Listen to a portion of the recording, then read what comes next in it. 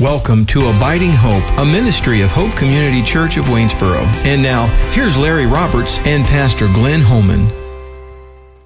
I'd like to welcome everybody listening to our podcast. Thank you for joining us. And Glenn, thank you for being with us again. It's wonderful to be with you as always, Larry. It's great to be with our friend Sam King, our engineer. Grateful for his ministry in our midst. Not to mention his technical expertise. We would be lost without you, Sam. Let us go ahead and start with a quick word of prayer to open us up. Heavenly Father, Lord, we're so thankful for this time together, for this time in your word and the opportunity to come together in fellowship and to speak of your acts, your will for us, your plan for us, Lord. We're so thankful that you think of us and consider us and walk us through this difficult time each and every day. I pray that we would continue to be aware of your presence and that we would listen to your Holy Spirit as we attempt to glorify you in all that we say and do. In Jesus' name we pray. Amen. Amen. Well, Glenn, we're going to be talking about Exodus 33, verses 1 through 17. You preached on this just this past week. That's correct, I did. And it was an excellent sermon. Now, let me first start off by reading those verses to you, and this is through the New American Standard Translation. Then the Lord spoke to Moses, "Depart, go up from here, you and the people whom you have brought up from the land of Egypt, to the land which I swore to Abraham, Isaac, and Jacob, saying, to your descendants I will give it. I will send an angel before you, and I will drive out the Canaanite, the Amorite, the Hittite, the Pezerite, the Hivite, and the Jebusite. Go up to a land flowing with milk and honey, for I will not go up in your midst, because you are an obstinate people, and I might destroy you on the way." When the people heard this sad word, they went into mourning, and none of them put on his ornaments. For the Lord had said to Moses, "Say to the sons of Israel, you are an obstinate people. Should I go up in your midst for one moment, I would destroy you. Now therefore put off your ornaments from you, that I may know what I will do with you." So the sons of Israel stripped themselves of their ornaments from Mount Horeb onward. Now Moses used to take the tent and pitch it outside the camp, a good distance from the camp, and he called it the tent of meeting. And it came about that everyone who sought the Lord would go out to the tent of meeting, which was outside the camp. And it came about, whenever Moses went out to the tent, that all the people would arise and stand, each at the entrance of his tent, and gaze after Moses until he entered the tent. It came about, whenever Moses entered the tent, the pillar of cloud would descend and stand at the entrance of the tent, and the Lord would speak with Moses. When all the people saw the pillar of cloud standing at the entrance of the tent, all the people would arise and worship, each at the entrance of his tent. Thus the Lord used to speak to Moses face to face, just as a man speaks to his friend. When Moses returned to the camp, his servant Joshua, the son of Nun, a young man, would not depart from the tent. Then Moses said to the Lord, "See, you say to me, bring up this people, but you yourself have not let me know whom you will send with me. Moreover, you have said, I have known you by name, and you have also found favor in my sight. Now therefore I pray you, if I have found favor in your sight, let me know your ways, that I may know you, so that I may find favor in your sight. Consider too that this nation is your people." And he said, "My presence shall go with you, and I will give you rest." Then he said to him, "If your presence does not go with us, do not lead us up from here. For how then can it be known that I have found favor in your sight, I and your people? Is it not by your going with us, so that we, I and your people, may be distinguished from all the other people who are on the face of the earth?" The Lord said to Moses, "I will also do this thing of which you have spoken, for you have found favor in my sight, and I have known you by name." May God bless this reading of his holy word. Amen. Well, Glenn, give us some background about what's happening here in this passage. Well, at this stage of the game, the Israelites have been encamped for quite a while at the base of Mount Sinai. And Moses has apparently been up there for a long time. Apparently he's been up there for 40 days on the mountain. And the people are wondering what has become of him. Is he going to come back? What's going to happen to us? They're a little bit anxious. This is their leader, and so they begin to take matters into their own hands. And as we know, what happens when they're there at the base of the mountain, and he stays up there this long time, they create a golden calf. We read that Moses' brother takes the earrings and all of their jewelry, takes their nose rings and everything, and he uses them to create a golden calf. And they create this opportunity for worshiping, but they do so in a way which honors this golden calf. And so basically they become syncretistic. They become idolaters. They become immoral in their thinking. While Moses has just gone for a relatively short amount of time, a little over a month, that they begin to act in this way. And that's where we find ourselves in this particular case. The Lord has now told them, after Moses has come down from the mountain, he's become anxious, upset with them. He's thrown down the tablets of stone that the Lord has given him with the 10 Commandments on it and the laws, and he's thrown it down and broken it in pieces, and he's had them then melt it down so that they could actually drink from it. And so he's angry with them. That's the place where we find ourselves. At this point, the Lord calls Moses to leave this place, to leave this area of Mount Sinai, and make your way then to the Promised Land. And so that's where we find ourselves at this point, after he's done this. And they begin to make their way, but obviously the Lord is upset with his people. He's frustrated with them. He's angry with them because they've complained and argued along the way on this wilderness journey. They've complained that they don't have water to drink or enough food to eat, and they become angry and frustrated and anxious. All of these feelings begin to come out, and it's begin to act out, and God has become frustrated with them. And so, right in the context of our text, we read, the Lord tells Moses that he will drive out all of the inhabitants of the land, all of those wonderful places, the Jebusites and the Hittites and the Amorites and all of these other ites, all of these other people that he's going to drive out from the land.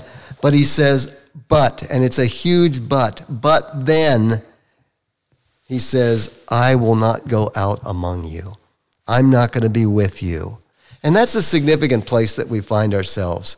The Israelites have done all of these things, but they're anxious because now, even though they worship this idol, they still want to have God with them. Right. They want God's presence with them. Well, it strikes me that in my translation, it says that God describes them as an obstinate people. Obstinate, and I think in yours it's stiff-necked. Stiff-necked people. Right. My grandmother used to refer to me as a stiff-necked boy. And sometimes you've had a stiff neck, I understand, Larry. Well, too much football. Yeah, too much football. You've had a stiff neck. Well, in this case, the stiff-necked part means that they're unwilling to be yielded. In other words, the Israelites were incredibly familiar with oxen. They used oxen for harrowing and for plowing fields. And so when they would use the oxen, they would put a yoke around them.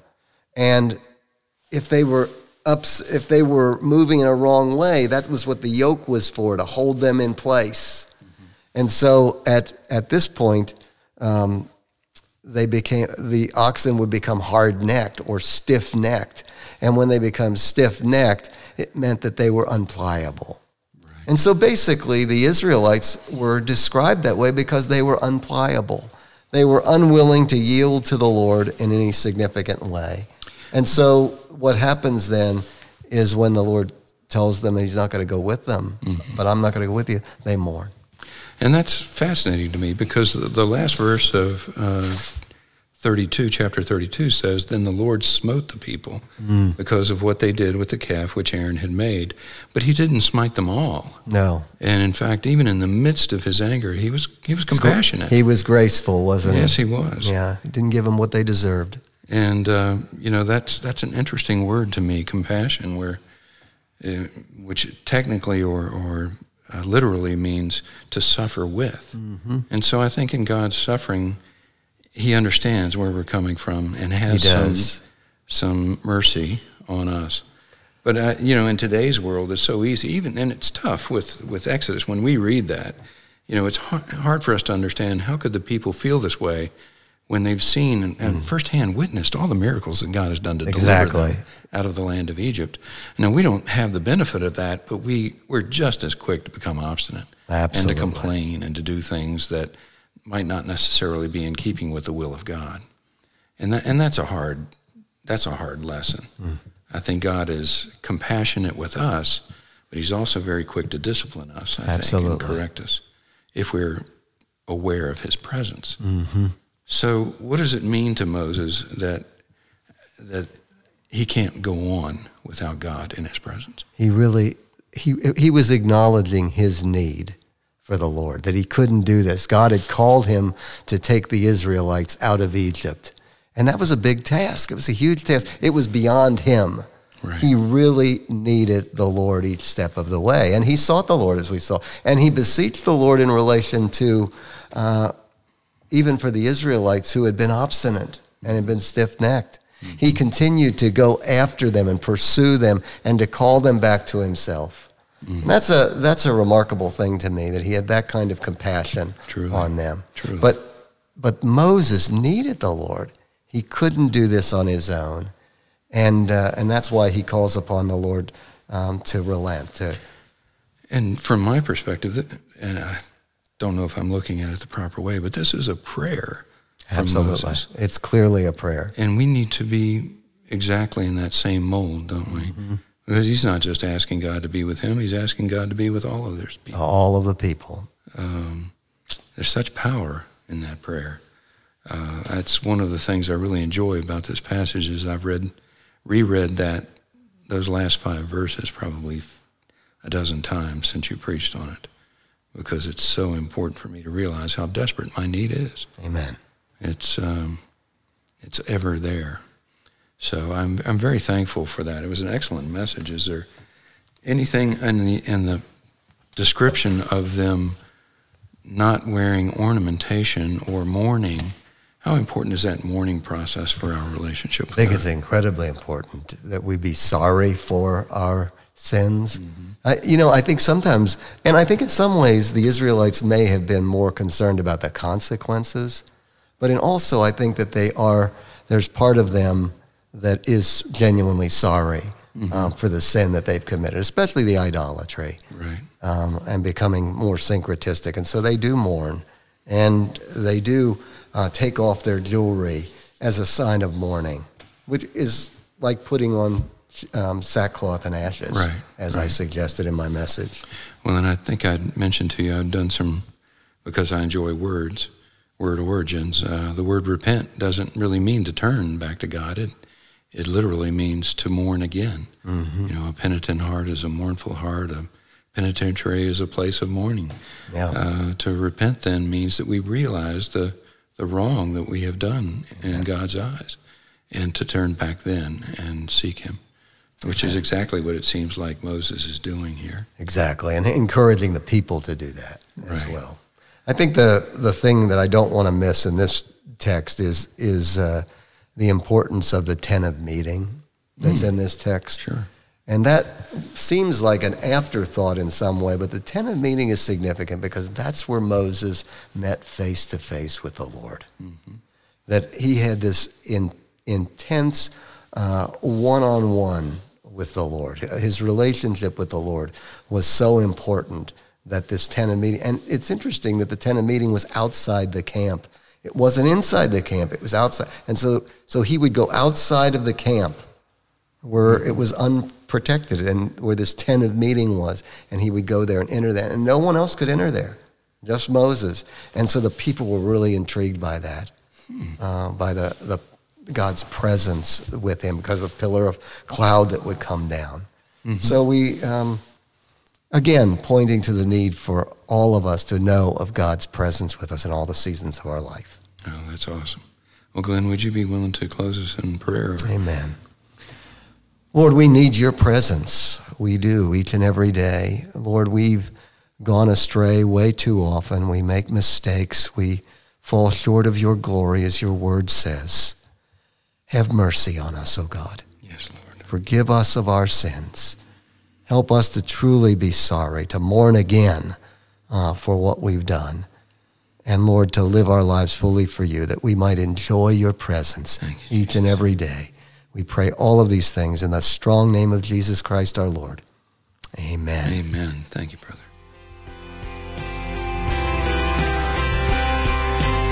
We hope you found this message encouraging. For more information, visit hopechurchwaynesboro.org.